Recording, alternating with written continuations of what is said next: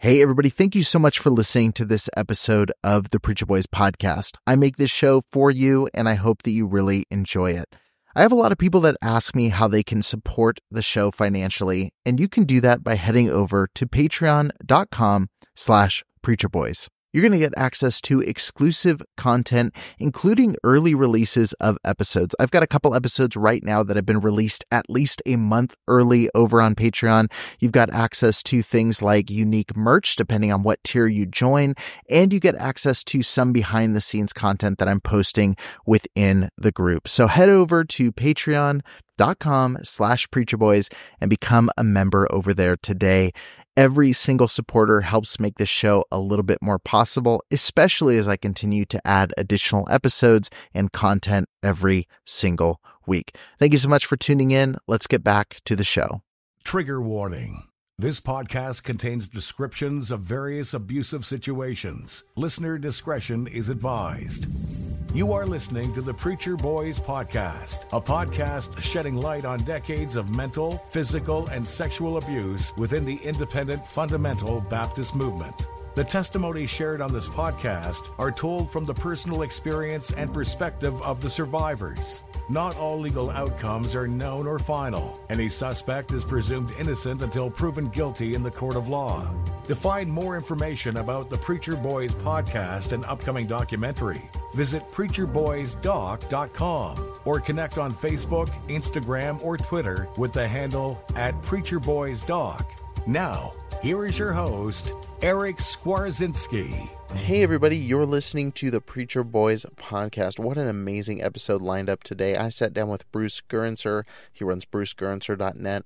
Bruce pastored in IFB churches for about 25 years, but he ended up leaving the ministry in 2005, and in 2008 left Christianity altogether.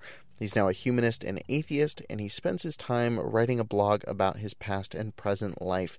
He talks a lot about the insanity of the independent Baptist movement. We talk quite a bit about that. He talks about playing whack-a-mole with David Hiles every time he sticks his head up. He talks about hearing whispers about the Hiles controversies early on in his ministry, and really just talks a lot about what it was like being behind the pulpit in IFB churches and what eventually led to the burnout that him and his wife experienced back in the early 2000s. Bruce is a very awesome guy. I could have sat down for hours. He's a great conversationalist, almost as good a conversationalist as he is a writer, and that's saying something. And he really just brought a lot of great perspective, and he shared some things that were really startling to me that I had never thought of before. He's talked to IFB pastors currently pastoring who don't hold to the faith, but yet are scared to leave it because of fear of losing retirement or being outcast. And he talks about making a massive shift in his belief system at an older age and how that's not a common occurrence to happen. We just have a really good conversation. My favorite part in the whole episode is near the end we start talking a lot about just being able to have dialogues with people we disagree with. Obviously, Bruce and I come from life with two very different convictions and faiths, and I come at it as a Christian. I'm still a believer. I've mentioned on the show before. Bruce is a secular humanist and atheist. And so we have two very different perspectives, but we were able to sit down for well over an hour and really just talk through things, really find common ground. And I have nothing but good things to say about Bruce. And I think that's so important. And Bruce really echoes that as well. We have to be able to sit down and talk to people that we disagree with and people that maybe don't look exactly like us.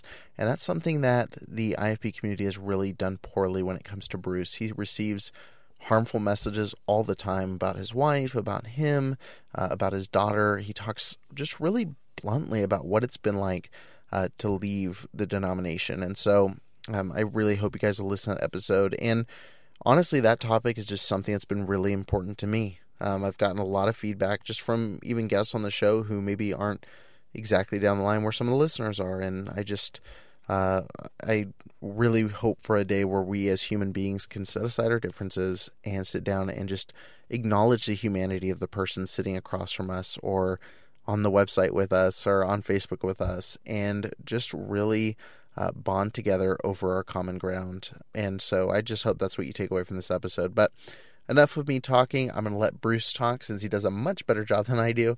So we're going to go ahead and get into the episode with Bruce Gurenser. All right, Bruce, thank you so much for jumping on the show with me and having this discussion. I really appreciate it. Thank you very much. Glad to be here. You have a very interesting story. So you were a pastor of several churches. I want to say 6. Five churches altogether, if I remember right. It could be 6. There's a long list. I was looking Yes. right before we jumped Yes. on. I was looking again to make sure I pronounced your name correctly, and then I was scrolling down again at the church. I was like, man, that is a long grocery list of churches. Yes.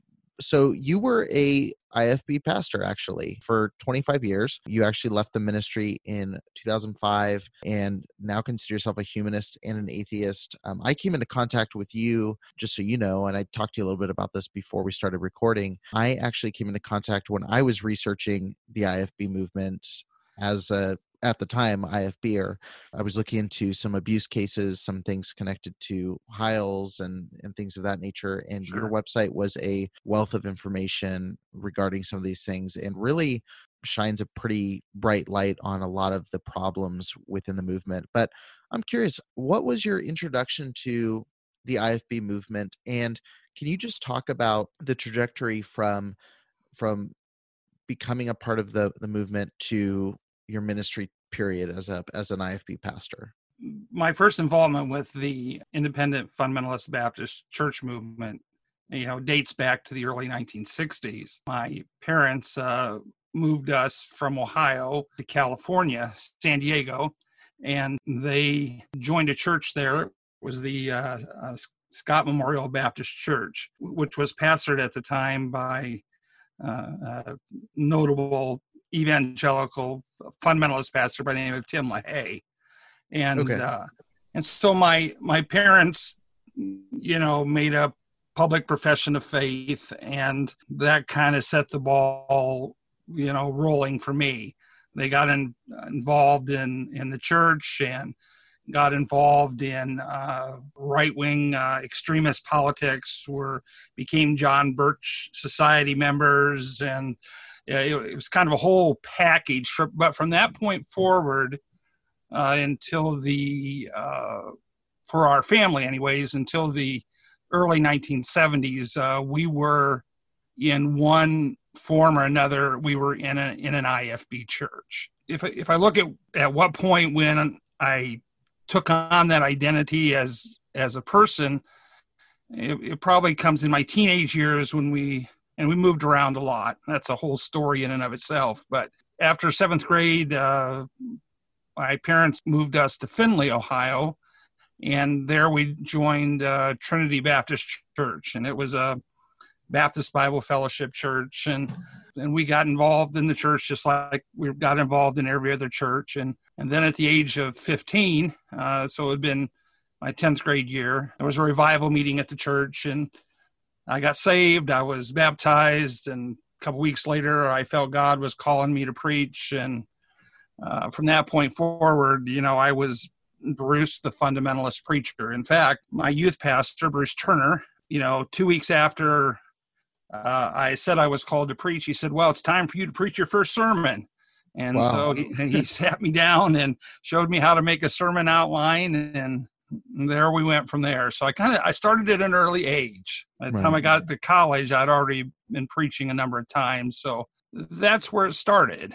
And, from there, a lot of his family history and background stuff went on, but eventually I ended up in Pontiac, Michigan, and I attended Midwestern Baptist College for 3 years. Met my wife there. She was the daughter of a IFB pastor. Her entire family, even to this day, is involved in the IFB church, and as missionaries, evangelists, pastors, and whatnot.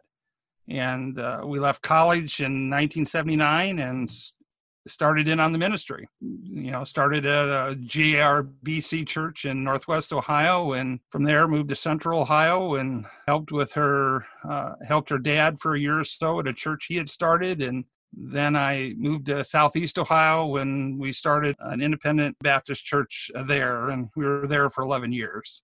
And from there, went to Texas, from there back to Ohio. And it was during the move from Southeast Ohio and the move to Texas and my theology began to shift away somewhat from classic independent fundamentalist Baptist theology. And certainly my associations changed. When there was the huge uproar over, Jack Hyles and the scandal there at First Baptist in Hammond and his son David, and just well, this might be a broad question, but which scandal specifically kind of kicked that off? So, I mean, there's a lot to talk. When you say the scandal with Jack Hyles, that's a pretty broad. Well, for me, it was the article in the newspaper that came out. I can't remember the. I think it was Let Us Pray, maybe. Well, it wasn't The Sword of the Lord. It was another fundamentalist. Oh, the saddest story we ever published. Yes. And so it kind of started there. I read that and I says, you know what? This seems to be an awful lot of, at the very least, smoke for there not to be any fire here. Right. And the stuff with David, it seemed much more clear to me. Look, you had a real big problem with this guy in your church. And as we now learn later, he was, seducing young women and all sorts of criminal behavior and child abuse. Yes. So on and so forth. Yeah. Yes. And so his dad packs him up and moves him to Miller Road in Garland, Texas. And what does he do? He starts it all over again. Right. And part of my work that I do is, at least with him anyways, anytime he tries to stick his head up, we kind of play that whack-a-mole game, and I just try to smack it and say, no, let's not forget, what's going on here, Right. So it was at that point, and I was exposed to John MacArthur, for example, his books on lordship salvation, for example. That got me thinking about, okay, what is it that we're really doing here? I mean, we're seeing all these people saved and our buses are filled with people, but, we're kind of just churning through numbers and numbers and numbers of people, and got me to rethink my theology somewhat too. And so from that point, I moved away from IFB theology, but I was still very conservative, in every way. I even to the end, I think I was fairly conservative, though I'm sure my colleagues in the ministry considered me liberal. But as you, if you've been around the IFB church long enough, liberal can mean anything. Yeah. I mean, it means you didn't wear a tie Sunday morning. Well, yeah, it's a catchword that's used to criticize or discredit anybody who's doing something that you don't approve of. So from that degree, I've probably always been liberal at some point or another, because that kind of stuff never bothered me. I didn't care what other people thought about what I did. Right. And so that's kind of the path that brought me then to the end. We ended up in West Unity, Ohio finally, and I was there for 7 years. Wonderful group of people, but I was just, be honest with you, probably burnt out and tired, and so we moved on from there, and I got one little breath of air, and I thought, well, at a Southern Baptist church, well, actually I had a dozen Southern Baptist churches offer me opportunities to pastor their churches. At a small church in central Michigan said, hey, will you be our pastor? And I said, sure. And that just didn't last long. And I was done at that point.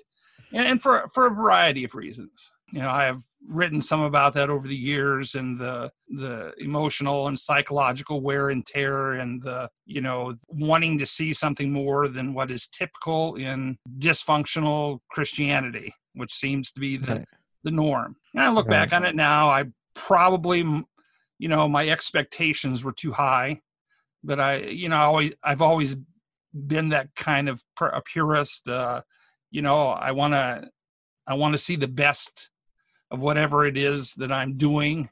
Mm-hmm. And unfortunately, that doesn't work real well in a lot of churches. Right. We talk a lot about the people behind the pulpit on the podcast, mainly from the victim looking up. There's people who stay in congregations of these churches because of fear or a sense of duty or all these different things. Why did you feel drawn? Was it just purely because you were bought into the belief system? Did you feel pressure from, you say you didn't care about what people thought, but did you feel pressure from anyone else to stay in that position? No, I was what I call a true believer. I've Right. been often asked, boy, Bruce, you were pretty slow on the uptake. It took 50 years for you to figure things out. And I said, okay, I guess Yeah.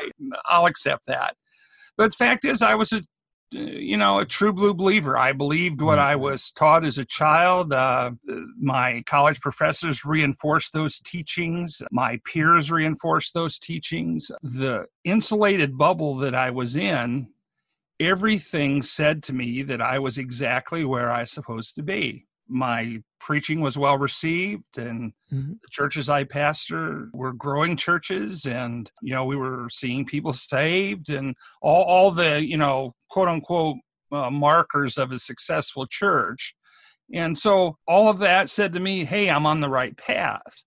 But at the Right. same time, there were as I tried to look at the bigger picture, I looked at on the family side of the equation, I'm working day and night. We're living on poverty wages, and my wife we got 6 kids now, and we're living in a dilapidated trailer and driving $500 cars and Yeah. all of this stuff, Right. but in my mind I said, well, God will give me what I need. And I just need to trust him. And so there was almost this passivity about life, whatever came my way, I just accepted it.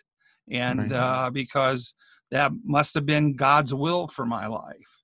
And the funny thing is that most of the people, including the people I pastored, they didn't play by that rule. Their their bank accounts grew, got nicer houses and cars and all those things. And this is not me, saying pity me or whining. It's just a Right. fact of just how I viewed the world. And Right. of course, I view it very differently now. I can't help but look back with great regret as I see that, and or think when I think about that. You mentioned that you talking to victims primarily, and I often tell people, look, I said, when I look at myself, I see myself as a victim and a victimizer. I'm both. I was victimized to the degree that I was raised in a theological system, a way of life that materially affected every aspect of my life, Right. controlled every aspect of my life. Well, okay. So, I'm the victimizer, though, because then I took those teachings, practices, and then I taught them to others. And so, I believed that, we should do this, this, and this. And so on Sundays, I'd get up and say, God says, the Bible says you need to do this, this, and this. And you're familiar, I'm sure. One thing fundamentalist Baptists are known for is long, long, long lists of Rules. things that are sins and Right. church standards. And I look back on it now and I just shake my head. When you're in any bubble, it doesn't have to be fundamentalism. It could be any bubble. Everything makes sense. It's only when you stand outside of that you can say, boy, I had some crazy ideas and some crazy beliefs. This is an interesting subject. You're kind of confirming something that I've been saying on the show and that I've kind of come to realize. And it comes to the topic of, I feel that the camps in the IFB leadership kind of break down into two general categories. So you have your because the argument that I keep getting from former IFB, and I'm sure you get this plenty on your, I know for a fact you get this through your website, is, you can't broad brush the movement as a cult. You can't go after all IFB people are not like this and that kind of thing. And where I keep circling back to is the reason that a church in California and a church in New York can both exhibit the same cases of abuse almost identically is because there's foundational theology or practice that's been taught and spread throughout these churches. And so what I've come to basically explain is there's two groups. So you have people who understand that the way to manipulate theology and philosophy, like a Jack Hyles, who was an outright cult leader and knew what he was doing. He did it for financial gain, sexual gain. The man knew exactly what he was doing.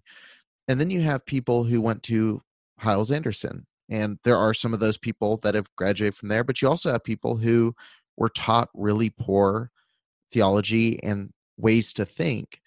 And so even if they're not outright abusive, they're creating ministries that foster abuse because they're replicating the theology of an abuser. And that's right.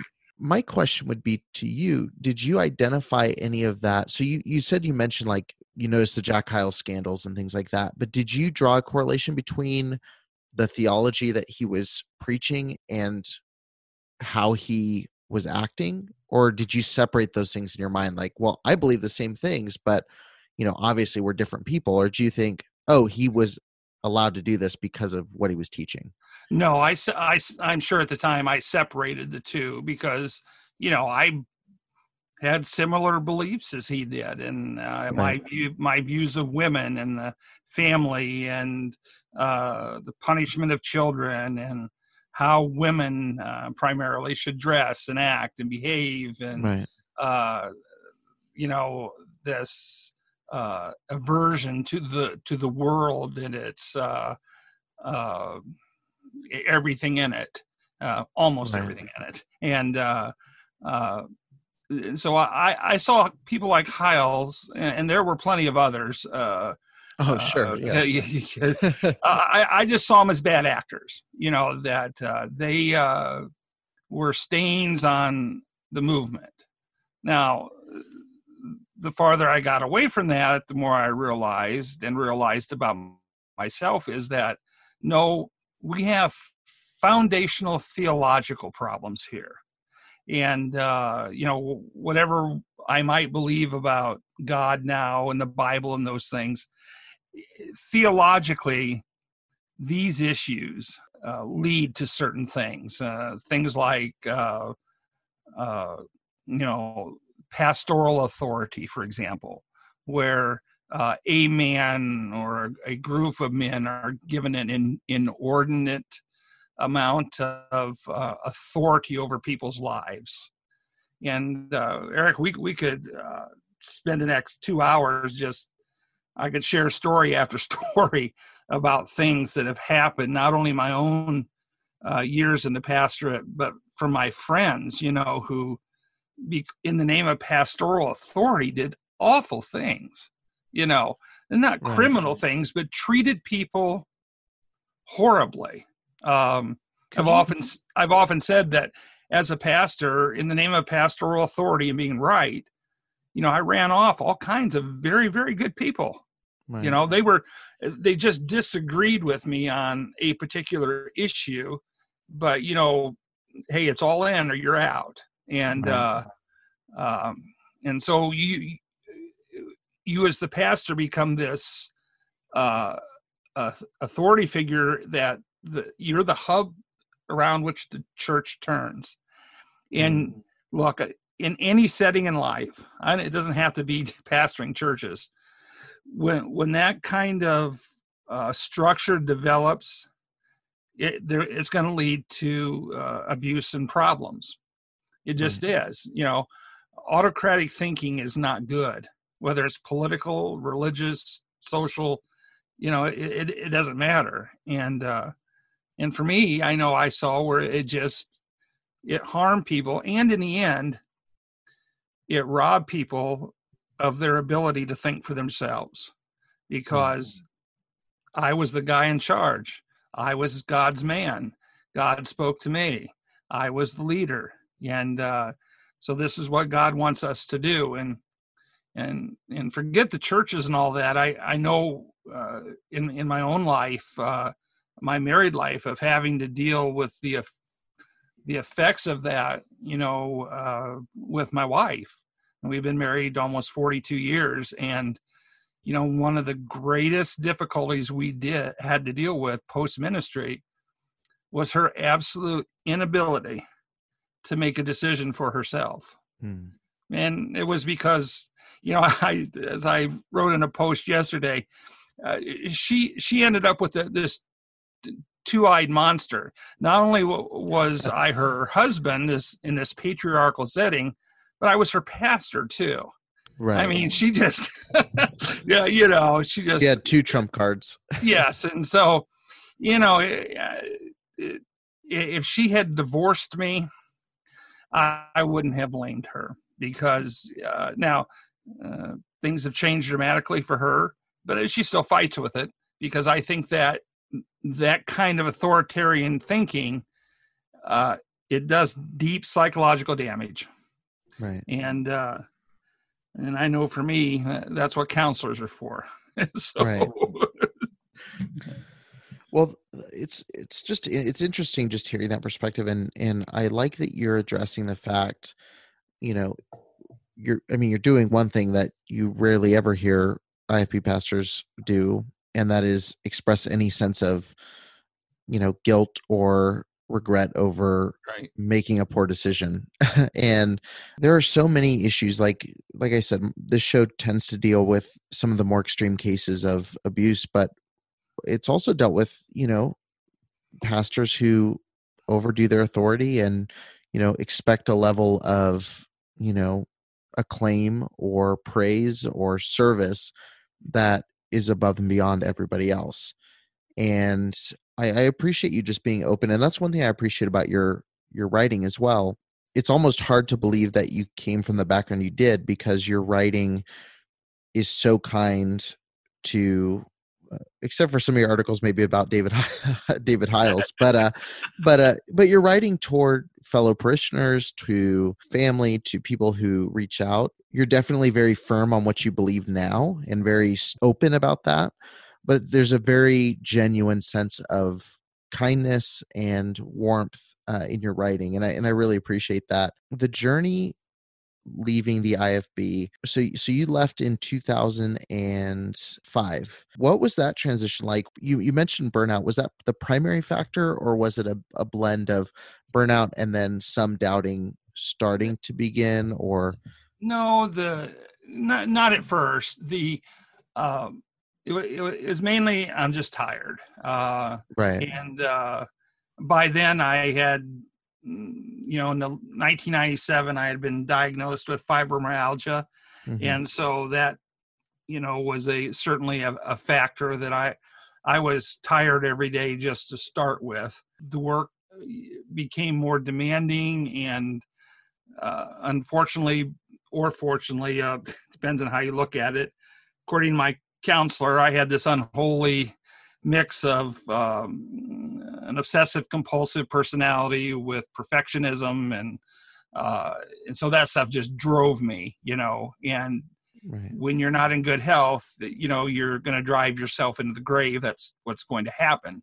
And so that was the backdrop. But I reached a point for a couple years, 2005, 6, 7, in there, what I call it our wandering years, where my wife and I got this, we thought, instead of, starting a new church or whatever, let's find a church that we can join, and let's help them do the work of the ministry. I don't need to be preaching every week and all those things. And so we started visiting churches, and unfortunately we became very disheartened, by what we experienced and saw. And we deliberately determined, we're not putting any limitations on the type of churches that we're going to visit, except we're not going to visit any IFB churches. Been there, done that. What did you see that disheartened you in those later churches? Well, that there was, for all the differences, the names, the denominations and whatnot, at the core level, there were these paternalistic, insulated approaches and views of the world. We visited, I get a list of them on the website somewhere, where it was probably 100, 125 churches during that period of time. Wow. Everything from Eastern Orthodox, Roman Catholic to, every variety of evangelical church and mainline church you can imagine. And we did that in Michigan, Indiana, Ohio, and we lived out in Arizona for a year, and we even did it there in Arizona and drove over the border and visited a couple churches in California while we were there. And it was just kind of on several fronts. First of all, it seemed to me that for the most part, churches just didn't care. You'd walk in the door. I mean, there were some churches we actually were able to get in the door, sit down, go through the service, walk out the door without anyone ever speaking to us one time. And that was astounding to me because, and again, I recognize that I'm judging these churches through my own experiences and it was just not how I did things. I was a very personable person. I made sure that when somebody visited, I said, hey, I'd like to come visit with you in your home, get to know you a little bit better. And we found out that that's just not what happens in real life.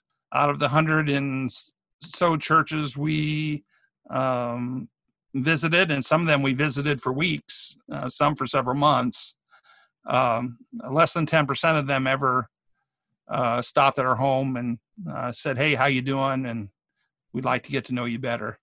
And so it was disappointing. At the end, by the time we got to 2008, we were attending a United Methodist church here in the little town that we live in. Nice people, nice pastor. But we knew by then that we were done, with the whole church thing. And so it was kind of a long, slow slog to that point. But we were still believers. When we said, I've had enough with church, we were still believers. But it was from that point then that I began first looking at and rethinking, what it is I really believe. Can these various beliefs, to my satisfaction, withstand intellectual inquiry? And I started doing a lot of reading, and an interesting anecdote there is, around that time I had a lady from the church that I pastored in Southeast Ohio. She wrote me, and she was alarmed. She had heard about what I was going through, and she told me that you just need to quit reading all those books and just read the Bible. And I said, well, I can't do that because I've never been able to do that. Right. And, books have always been love of my life. And, and so it kind of led me to where I am today. It's been difficult, to be honest with you, as far as, because for me, I spent so many years, it was 50 years in the Christian church as a whole, and 25 of those years as a pastor. And, we had friendships and colleagues in the ministry and all of these social your whole life was this church, Yeah. And all that disappeared almost overnight. And so my counselor told me at the time that it's not common for guys my age to walk away from the ministry. And the reason being is because of the loss of all these things. For some, it's the loss of also like retirement and, things like that.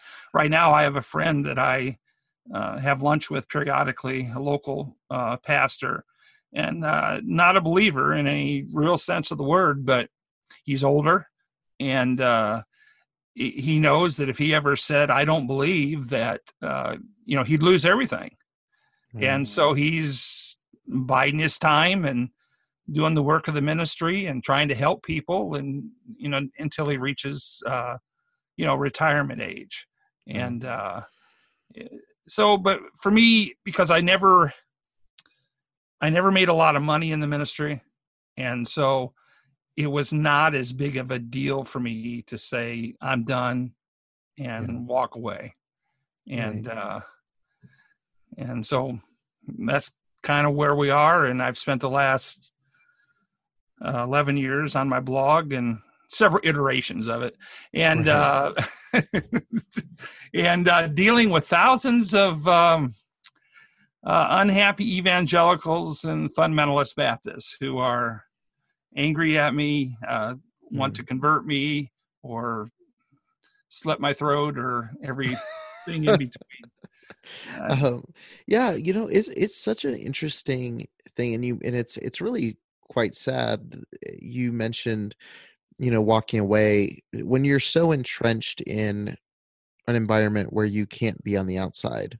When you're taught to separate yourself from those who aren't like you, it's really tragic that, especially when you're talking about Christians who are supposed to be loving and compassionate and available for others, it's fascinating that their first response to someone who is questioning or has even made a decision to separate themselves, that there's this kind of fire and brimstone attitude toward them. And I am still a believer myself. I find it really odd because I've gotten the same response, because I read pretty broadly. I listen pretty broadly. I mean, I spend time on your website. I spend time listening to, I was just mentioned on another episode of the podcast, I'm listening to one of Richard Dawkins' books now. My viewpoint is, the more that you search for truth, the more you're going to find the truth. And if you do research and it chips away at what you believe, you probably aren't believing the truth. So you don't need to be afraid. If you're that afraid of hearing another viewpoint or spending time with a person who doesn't believe like you have a very fragile belief system.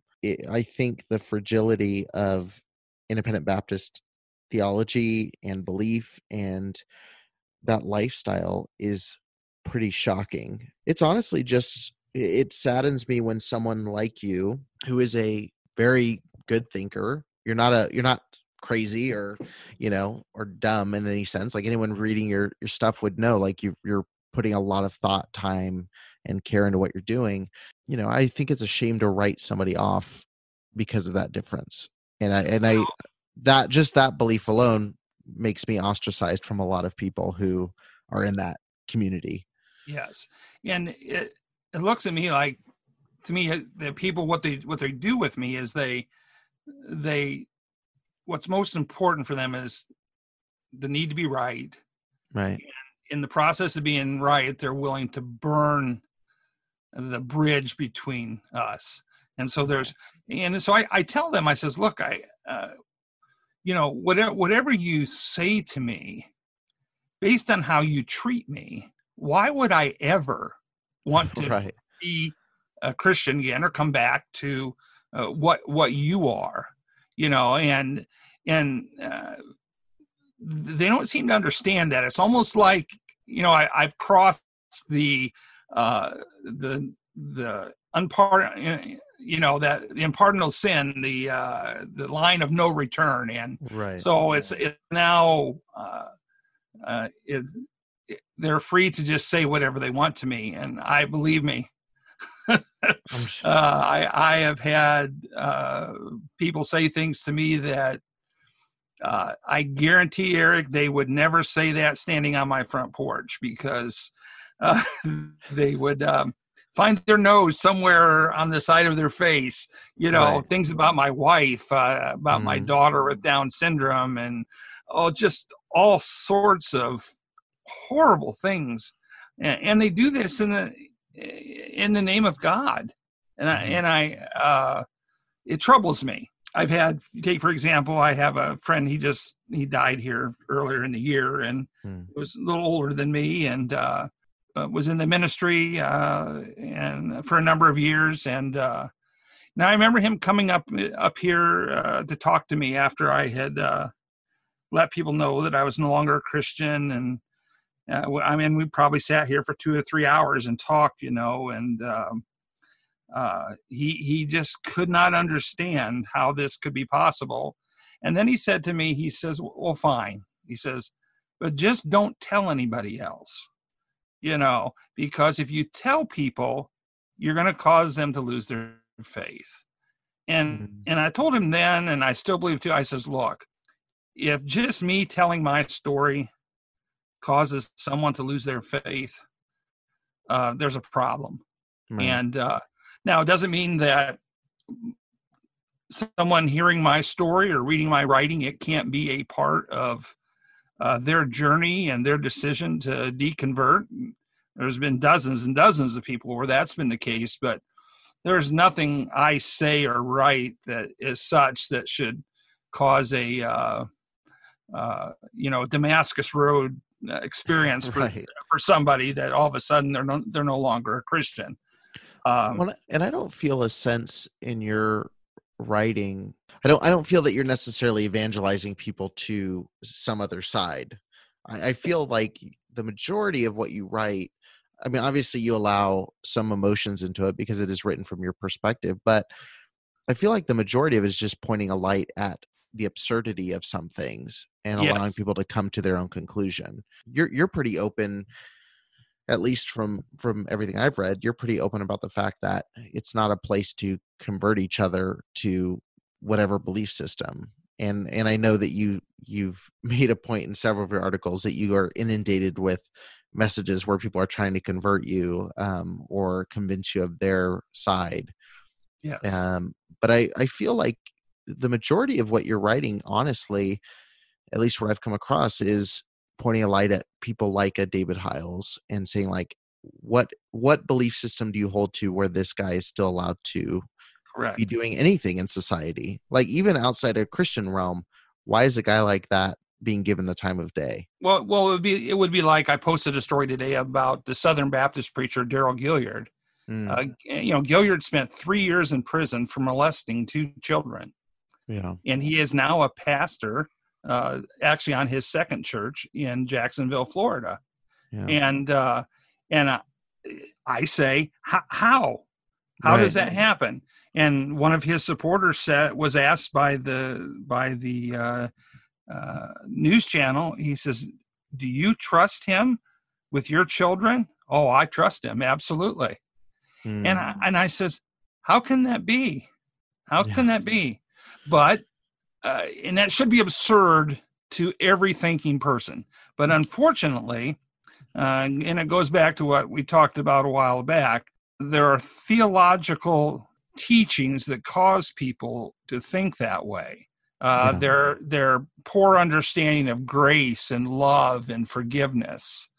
Well, Jesus forgave me, so I have to forgive him. After all, the Bible says the calling of God is without repentance. And so once a preacher, always a preacher. So who are we to say, Brother Gilliard can't be a pastor anymore? And as I said in the article I posted, I says, with all the prospective men that could be pastors, the best you could find was a man who was a convicted child molester.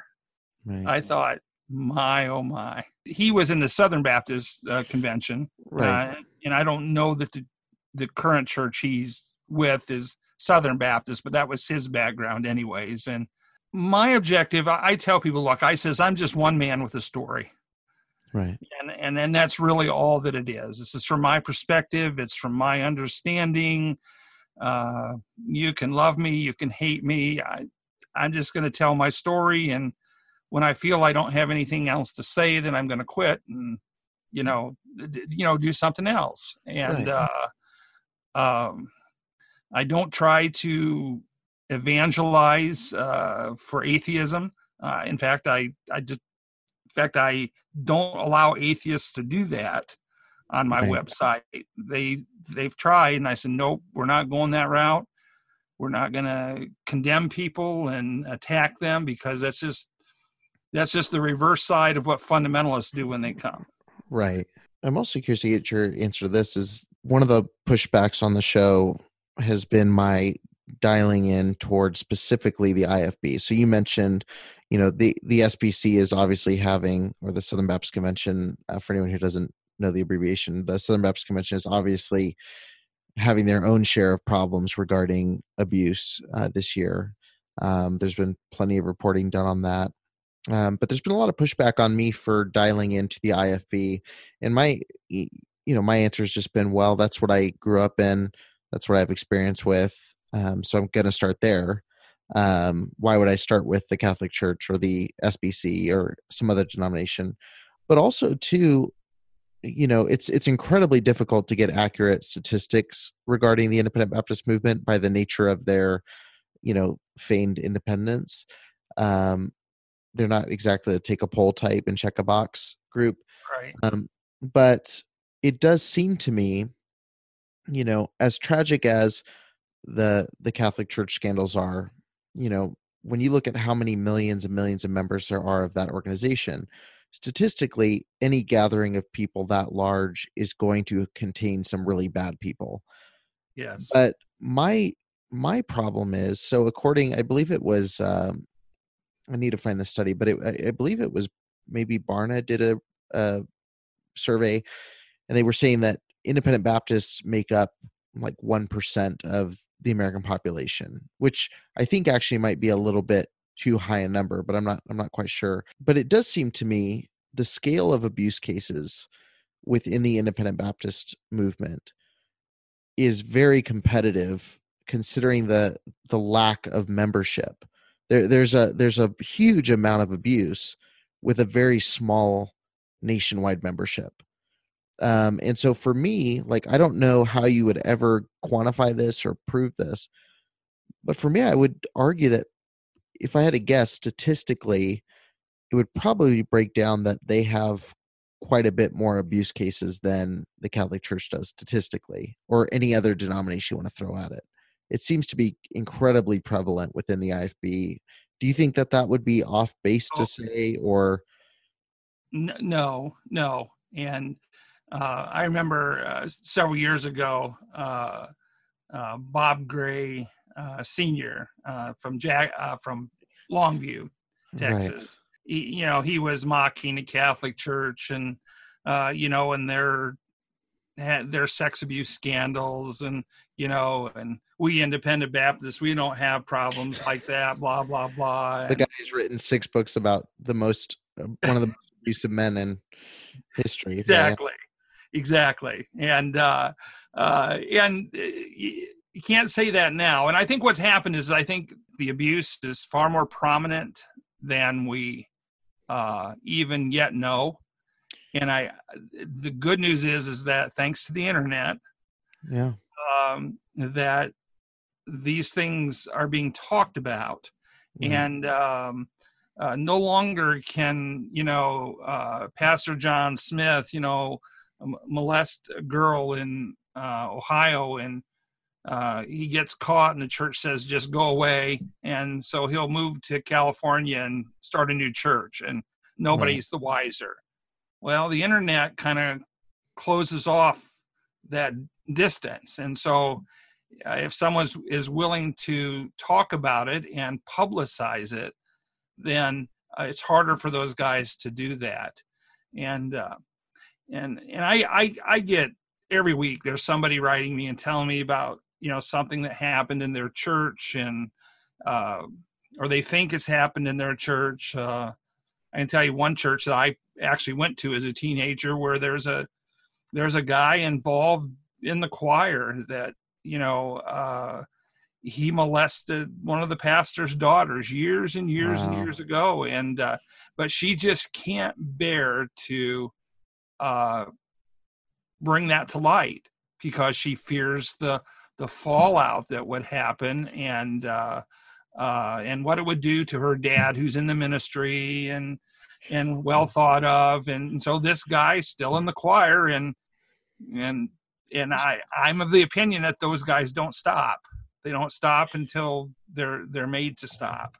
Well, I posted a statistic the other day on the Preacher Boys social page, and it was from a book I'm reading right now about preventing child abuse in the church. And the statistic about abuse or abusers, sorry, is pretty fascinating. Let me pull it up really quick. It was, the average child molester averages 12 child victims and 71 acts of molestation. Goodness.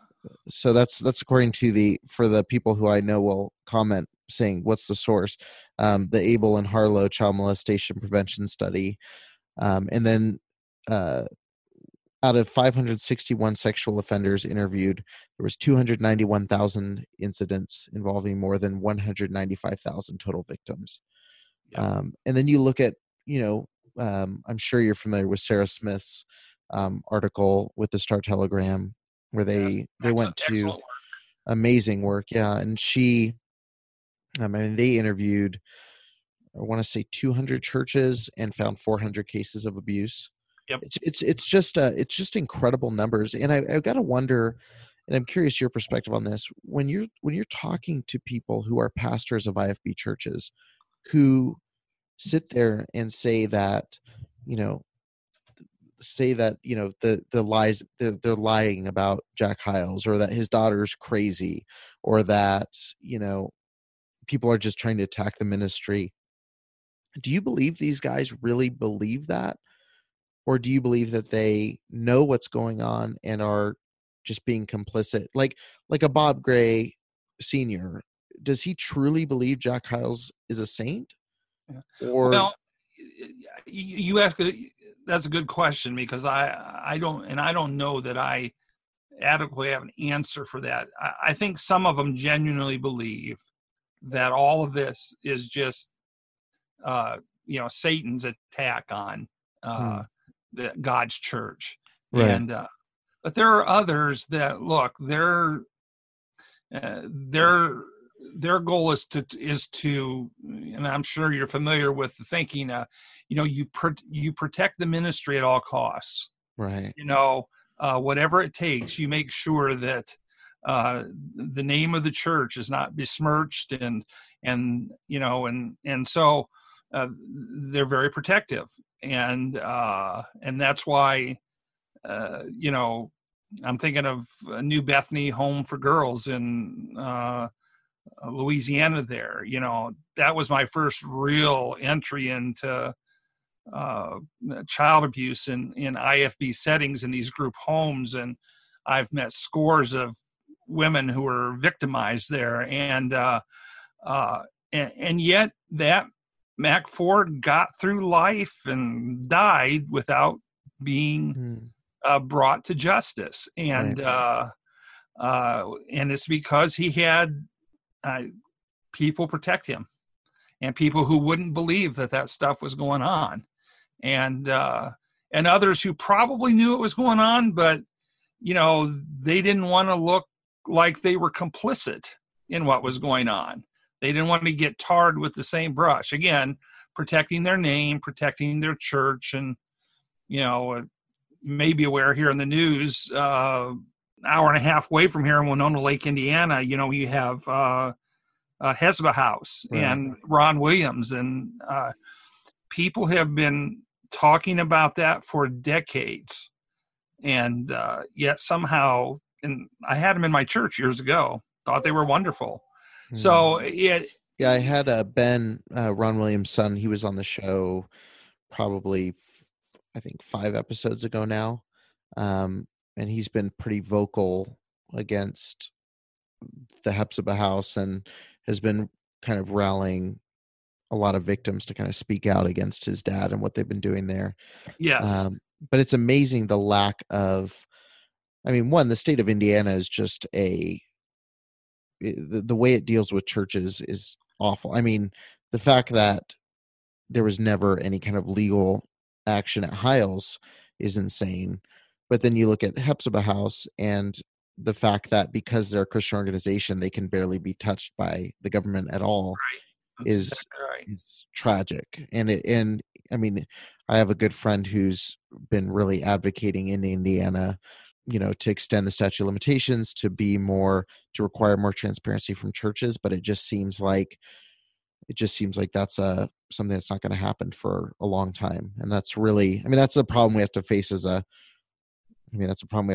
country, is there's not much accountability for people based on religious exemptions. It's extremely concerning when you're dealing with the abuse of children, and the fact that your hands are tied because it's a Christian youth organization.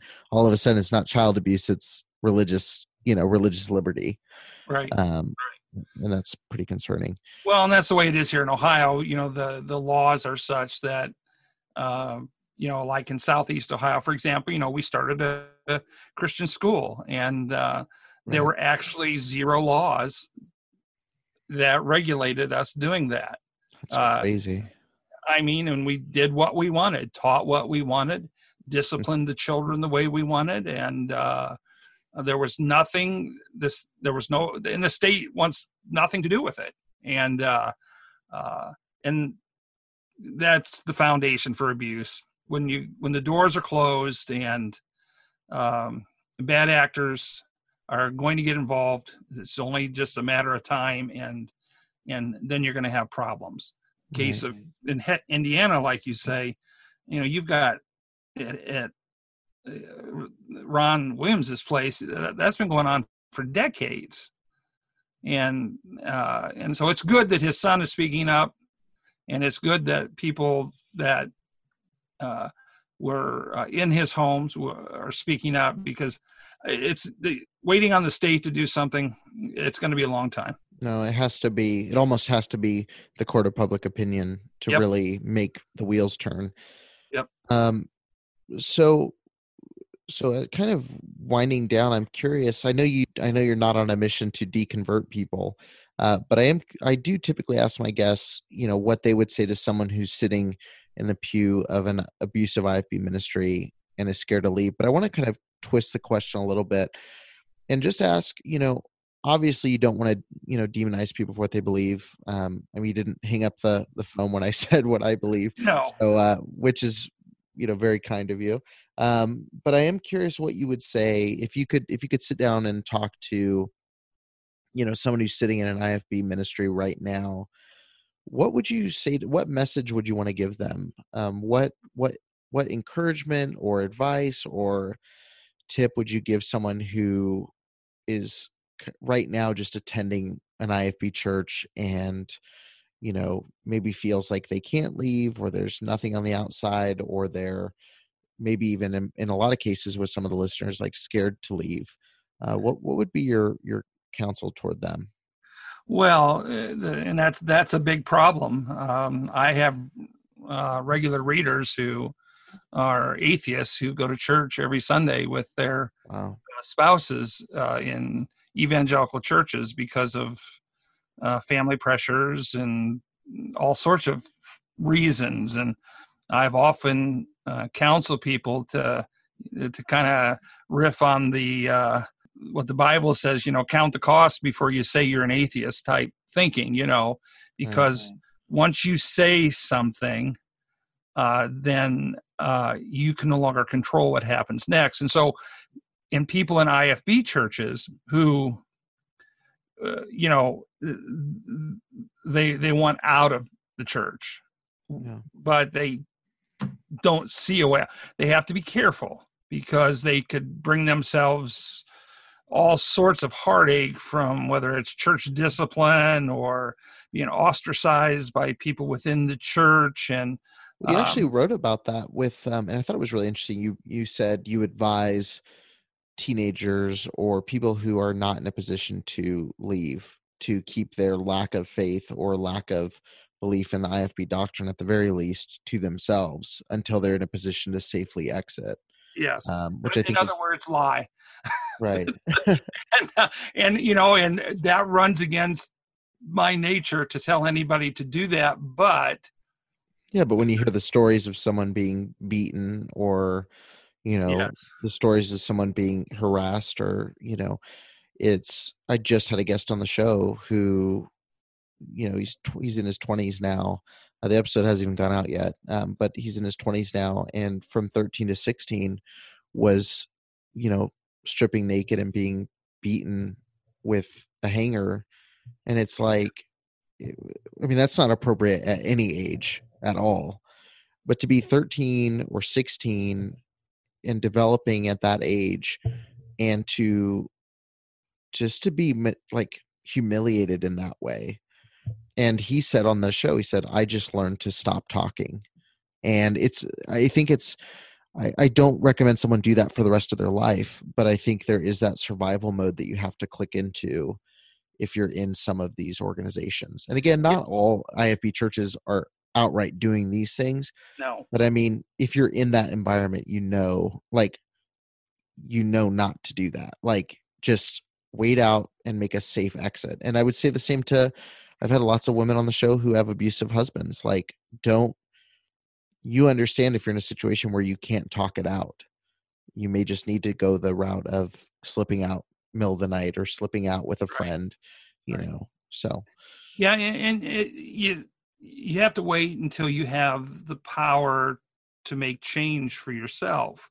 Correct. And that's going to be different depending on someone's age and marital place. They have children. There's so many variables, and but the one thing I would tell us is once you get out, first thing I would encourage you to do is find a competent counselor somewhere and sit down and talk with them, because I wanted to talk to you about that. So, therapist, counselor, very stigmatized in the IFB circles.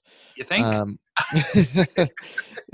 But it sounds like you keep referring to it. So it sounds like that was an important part of your recovery process, if not the most important part of your recovery process. And so what was it that you did to overcome that stigma surrounding, seeing a mental health professional? And what would you say? Because I'm sure there's people who leave, even myself, I've been out of the movement for probably 6 years now.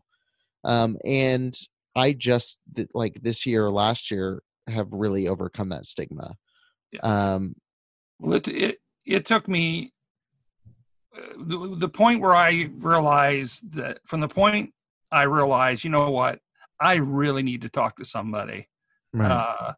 It took me 5 years to get to the place where I could actually follow through with an appointment. I went through periods where I would, oh my word, if I go see them, someone will see my car sitting in front of their office and they'll know I'm there. And well, I don't want my kids to know that I'm, seeing a counselor. And so I went through a lot of that. So I finally realized, look, you've got to do this for yourself.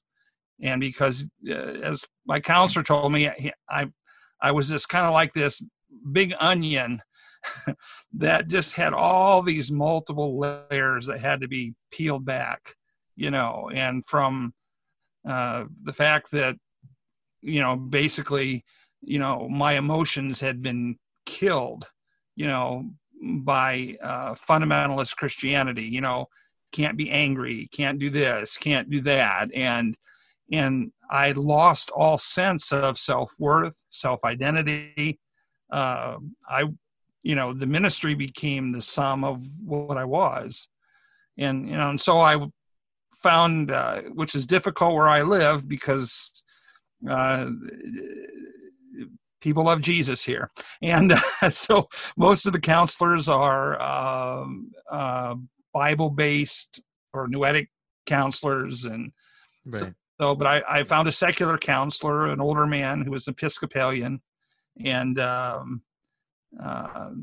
started working with him. And honestly, the most important thing I did in my life, bar none, and it is standard when people write to me and I say, look, you need to seek out a competent counselor and sit down and talk to them. That's important. Competent counselor. Yeah. Well, yes. There's a lot of incompetent counselors provided within the IFB for sure. Yes. And I've written about that recently and caused quite a controversy because I said, first of all, most pastors are not competent counselors. Right. And don't let them tell you that they are. Some are, but the farther you go to the right in evangelicalism, the less competent they're going to be. And by the time you get to the IFB church hanging all the way out on the right end of things, most pastors are going to just tell you that your problem is that you're disobedient to the word of God. Get right with God, do what God says, and have more faith. Yes, will go away.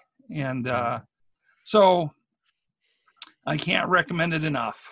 The last question I always ask everybody, and there's so many things we could, like you said, we could talk for 2 hours just about one or two of these topics. But the one thing that I ask every guest, no matter who they are, is is there hope for the IFB movement to be reformed, or does it simply need to be put to rest? And I think your answer could probably be assumed from the interview, but I'm curious to hear your perspective, and what you think the potential of reform or the possibility of reform of that movement is. Well, there's certainly reform around the edges. You see guys moving, into more what I call friendlier practices in theology. Small percentage, though. The Are you IFB referring church, to like the Josh Tice type? and not really familiar with him. Okay. But I there some of my wife's relatives, for example, the edges around their theology don't seem to be as sharp as their parents and their uncles, and so I see some hope, there. But in the main, the IFB movement is inherently harmful. I believe it causes its view of women and of human behavior and a host of other things causes psychological damage, and I think that it can do such damage that it just destroys people's lives. Now, not everybody. There are people that somehow are able to swim across the sewer channel and not pick up some disease of some sort. But most people that I come in contact with have scars from their involvement in the IFB church movement. And so for me, I tell people, I says, I want to be there on the day that the IFB church movement draws its last breath. And I want to be there because I want to hold the pillow over their face. So that's about as mean as I'm going to get in this interview. So good, Red. Yeah, no, that's that's one of the things where I just really, because I do, like, I want to be, like you, I understand there's a balance of, are there good people within the movement? Yes. And there's good people within any harmful movement. And that's one of the reasons that they're harmful, is they take good people and abuse them. And, I stand with you in the sense of the movement as it is, and as it was created to be by men like Jack Hyles, it can't be reformed back to something good because it started on such a rocky foundation. Correct. And so I think that what needs to happen is we need to clear out the good people, which is one of the things I try to do with this show. Hopefully they're still listening after that. But I think it's clearing them out, and then however you want to say it, whether it's smothering out the movement as a whole, or, taking a sledgehammer to the foundation that Hyles so shoddily built for this movement.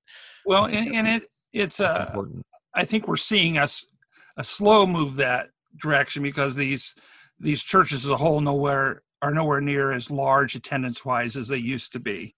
Right. And their glory days were the 70s and the early 80s, and they're now in this period of decline. But unfortunately, their theology sometimes becomes more terse the more they decline. Right. It's no longer about numbers; it's about being right and commitment level from the members that are yes, there. That's exactly right. And so, I tell people, I says, look, you want to be a Christian, fine. At the end of the day, I don't care one way or another. But I do know this: there are kinder, gentler forms of Christianity out there than the IFB church movement. Yeah. You don't have to be a part of this. You can find churches and sects that will respect you as a person, will treat you decently, and will honor your family and honor who and what you are. And And so that's my advice to people like that. And we can, and you'll reach a point where IFB churches then are just so marginalized that, yeah, it won't matter. And you're already seeing that. Look, the college I went to is closed. The church I attended while I was in college was one of the largest churches in the country in the 1970s. It's no longer in existence. And by every metric that I know, IFB colleges and churches are in decline.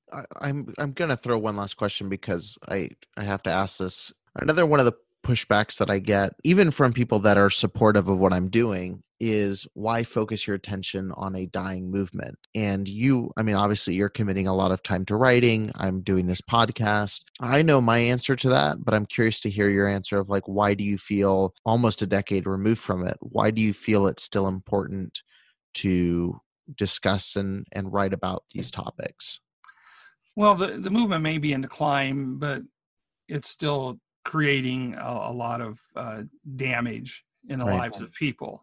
And I have thousands of people who read my blog, and a fair number of them are evangelical. And my blog is not an atheist blog in any strict sense of things. And my focus is on religion and a particular brand of religion, and so I hear from a lot of people. And I suppose if there came a day where I had gone months and months and had never received an email from somebody who needed help or had questions or whatnot, then I could say, well, maybe we've reached a place where, all right, we don't need to do these things anymore. But that's not the case so far. I hate to tell you, I hear from a lot of people, women in particular, pastors, even in my own family, I've had interaction with some of my wife's family, and there's a lot of hurt, and I genuinely, despite how people may think of me and at times take my writing, I do genuinely care about people who are caught up in these things, and because look, I was there, I understand it.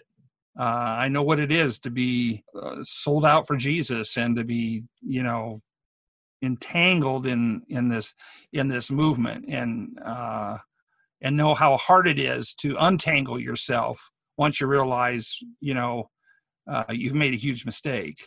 Well, I really appreciate you. I mean, I know I mentioned at the beginning, but I just really appreciate you taking the time, and I feel like we're in such a similar area and such a similar goal of giving a platform to people who, my thing that I've said to everyone regarding that is, if two people are being abused or one person's being abused, that's enough to warrant talking about it. And, the argument of, well, I bet you there's more abuse in this denomination or this other denomination is such a silly argument, because it just tries to add value to, you have to hit a certain quota before we start caring about victims or about people. And that's a really sad way to think. Because I know for me, I was talking to my mom the other day, and I was saying, my story is not as bad as any of the stories that I've had on my show, but it's impacted me incredibly deeply. I guess we have to stop being to a point where we have to say, is it worth caring about this group of people, or is it, even a small denomination that's causing harm? And I could argue pretty strongly that it's causing more harm than a lot of denominations on a statistic level. But I think when you really break it down to these individual stories, those one people, like you said, you're one guy with a story. When we break it down to one girl and her story, one guy and his story, I think that it gets to a point where you start really humanizing the people who are being victimized instead of it being absolutely a random person or a face in the crowd. And so I really appreciate what you're doing. I mean, obviously we could, I think neither of us want to spend our time debating the finer points of our belief systems. I think we both see, there's some very clear things that we can stand together on and say, this is wrong and needs to stop. And, I hope that you continue to keep writing, because I'm going to continue to read. And I hope this show leads some more readers your way, and that people will check out what you're doing, because I really do, much like with what I'm doing, I really don't know how someone could look at what you're doing and say, you're mean-spirited or you're trying to hurt people. I feel like it's just the opposite. And I hope that's the connotation that comes away from my show as well. So, but thank you so much, Bruce, for jumping on and for having this conversation and being just a genuine, caring person trying to share your story. I really appreciate that. Well, thank you, Eric. I appreciate it. And always happy to do this again sometime if you'd like. Perfect. So the link to your website's in the show notes. Is there anywhere else people can find you or keep up with you, or is that the best place? That's the best place. And from there, they can find my social media links and on Twitter and Facebook. Perfect. And I hope you have a mailing address so people can send you Chick tracts. And absolutely. Absolutely. Perfect. Well, I don't want to take too much more of your time, so I'll go ahead and sign off. But I really appreciate the conversation, and honestly, I'd love to. I'm excited to hear the feedback for this episode, and I'd love to talk to you again in the future. Okay, thanks, Eric. Perfect. Thank you. Thank you for listening to the Preacher Boys podcast. If you appreciated the content on the show, please leave a review on iTunes, and don't forget to connect with us on Facebook, Instagram, or Twitter with the handle @PreacherBoysDoc. Additional information can always be found on PreacherBoysDoc.com. Prescription products require completion of an online medication consultation with an independent healthcare provider through the LifeMD platform and are only available if prescribed. Subscription required. Individual results may vary. Additional restrictions apply at lifemd.com. Read all warnings before using GLP-1s. Side effects may include a risk of thyroid C-cell tumors. Do not use GLP-1s if you or your family have a history of thyroid cancer.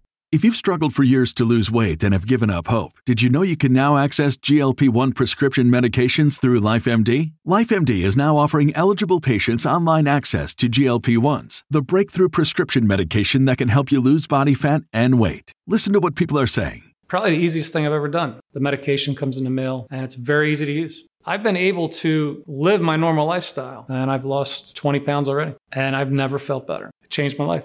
And here's the best part. Your insurance may cover 100% of the cost of your medication. So go to TryLifeMD.com to have your eligibility checked right now. Get started today at TryLifeMD.com. That's TryLifeMD.com.